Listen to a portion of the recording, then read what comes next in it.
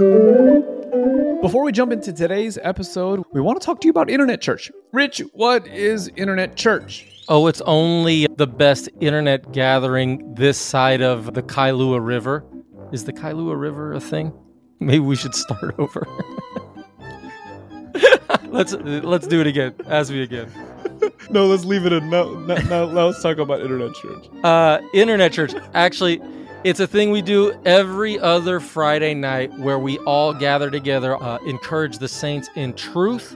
It's uplifting. It's edifying.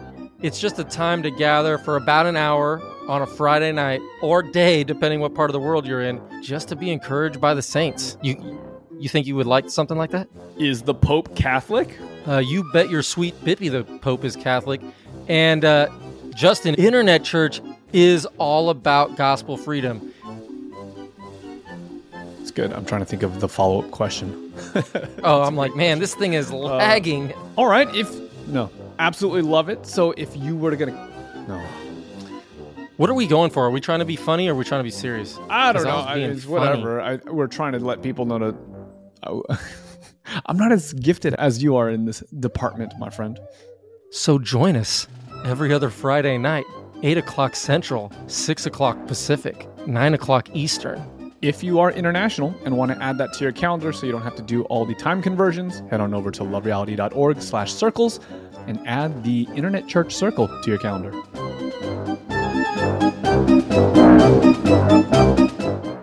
It's that the very message in itself is ridiculous. Oh my God, yo, that is so true. Because it's like, hey, Jesus is Lord to the Romans, right? And they're like, who is this Jesus? You mean that one?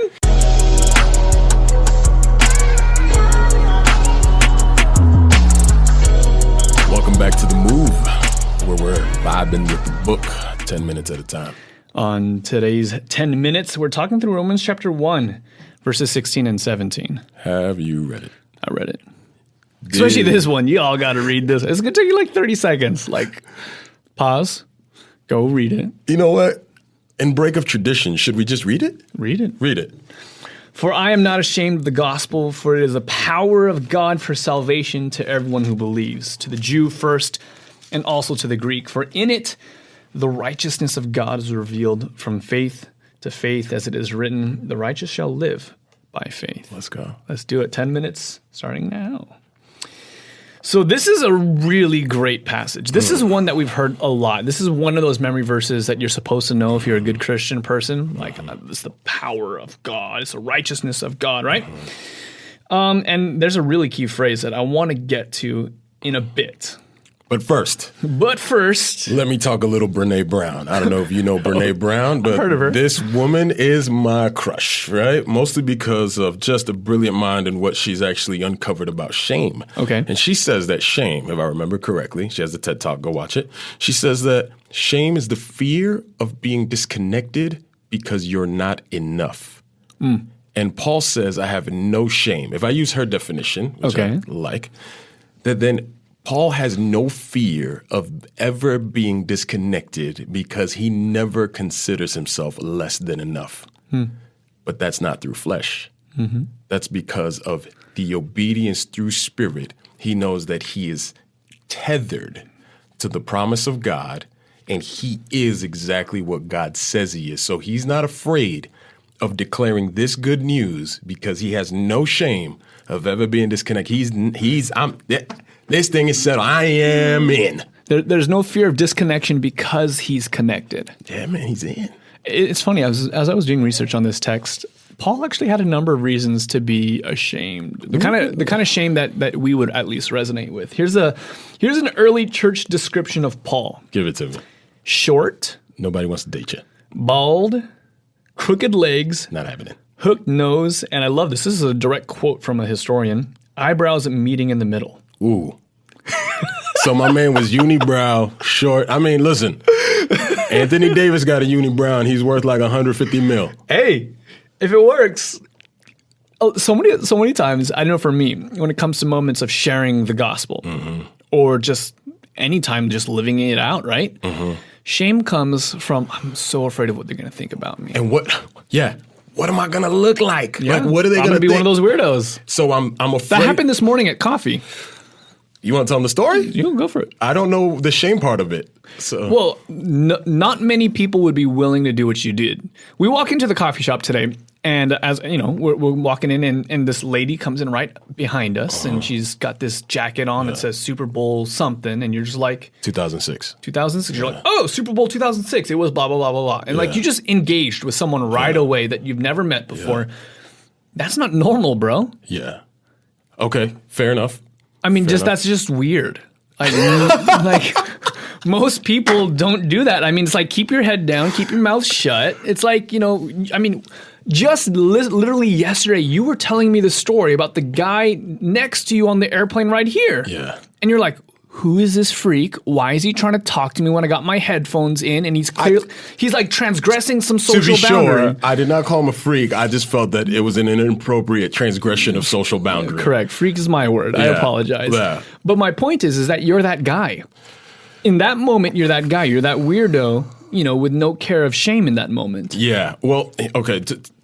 Yeah, and to be honest, is what we talked about in the previous 10 minutes, that there is this thing about spirit, and I firmly believe that I have been rooted in the kingdom of light, and there's no longer shame of being seen as less than, or at least this is where my confidence is. Sometimes, but still, this is where the obedience of faith comes, that no matter what I end up looking like, what you think I look like is of little consequence to me, because I don't even look at myself this way. This is what Paul says. Like, how you judge me is of no consequence to me. Who cares if I'm short, bald, crooked legs, hooked nose, and my eyebrows meet in the middle? And I mean, I have cared about that. I mean, my mother cared about that so much that she prayed that I wouldn't end up as short as my father, who's 5'4". Oh, shoot. And I'm 6'1", right?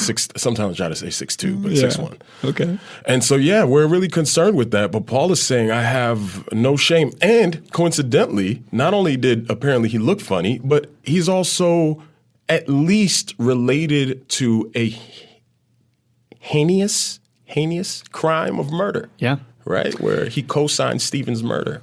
Yeah. So he has something else. Even beyond that, what would cause greater shame? This is where we're getting to the real actual shame. I mean, it's not really his appearance. It's that the very message in itself is ridiculous. Oh my God. Yo, that is so true. Because it's like, hey, Jesus is Lord to the Romans, right? And they're like, who is this Jesus? You mean that one?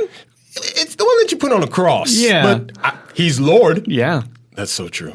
The shame there is actually so much more real, and specifically when he's talking about this gospel thing, and he defines the gospel later on in 1 Corinthians 15. Actually, it's not really later; it's actually one of the earliest books written. True. But the gospel is this idea of Jesus' virgin birth, his criminal death, his bodily resurrection, his ascension, and soon return. Mm-hmm. And so he's saying that Jewish man who was crucified by the Roman imperial power, who was dead, has actually resurrected to life, which is foolishness to Greco-Roman culture. He's resurrected to life. Not only that, but he sits at the right hand of God because he flew through the heavens after initially being born of a virgin. Yeah. But he is the Son of God. And to be sure, the way you're looking at me right now does nothing to shame me because I'm so confident that I've been delivered from who I used to be. Hence, why if I see you with a Super Bowl jacket from 2006, let's talk and let me tell you that God loves you. Yeah. You're willing to risk that weirdness because the message is that potent?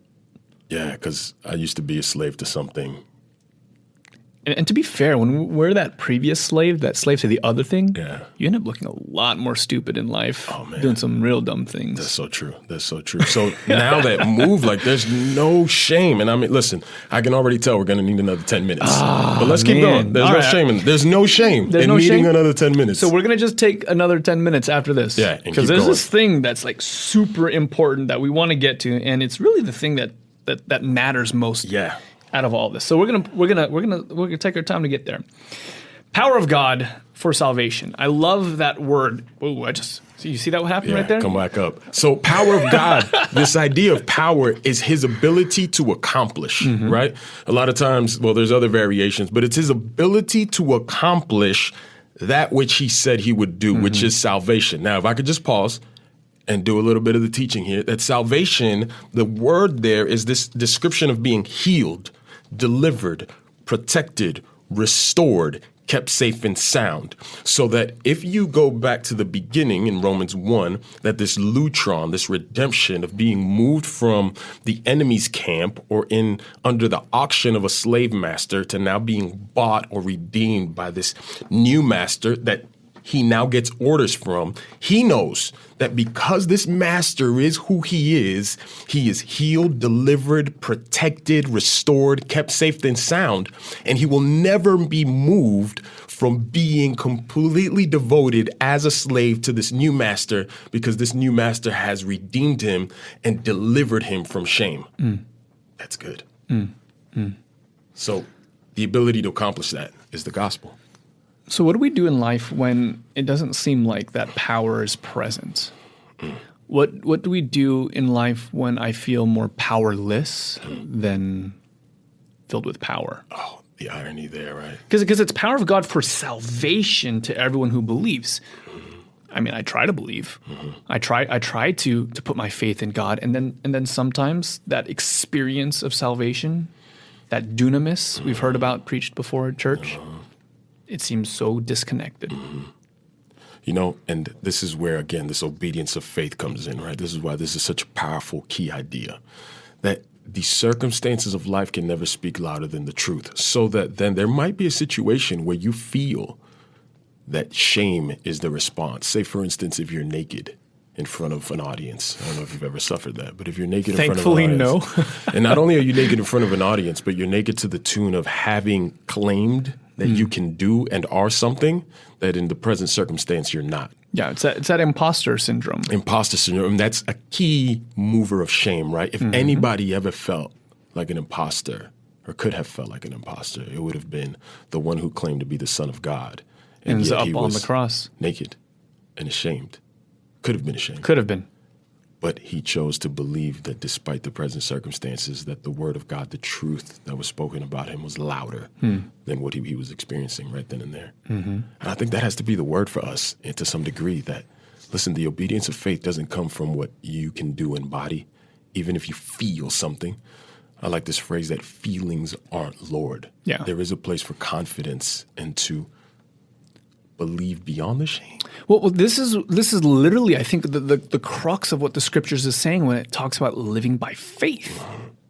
By definition, that's the opposite of living by your feelings. It's by living by the word of God, man. It's by faith. Yeah. Yeah. Yeah. Well, there you go. We tried to cram this whole thing into 10 minutes. It's all right. We got another 10. Weren't able to do it, but we'll see you guys tomorrow We got another 10. where we get to talk about the righteousness of God.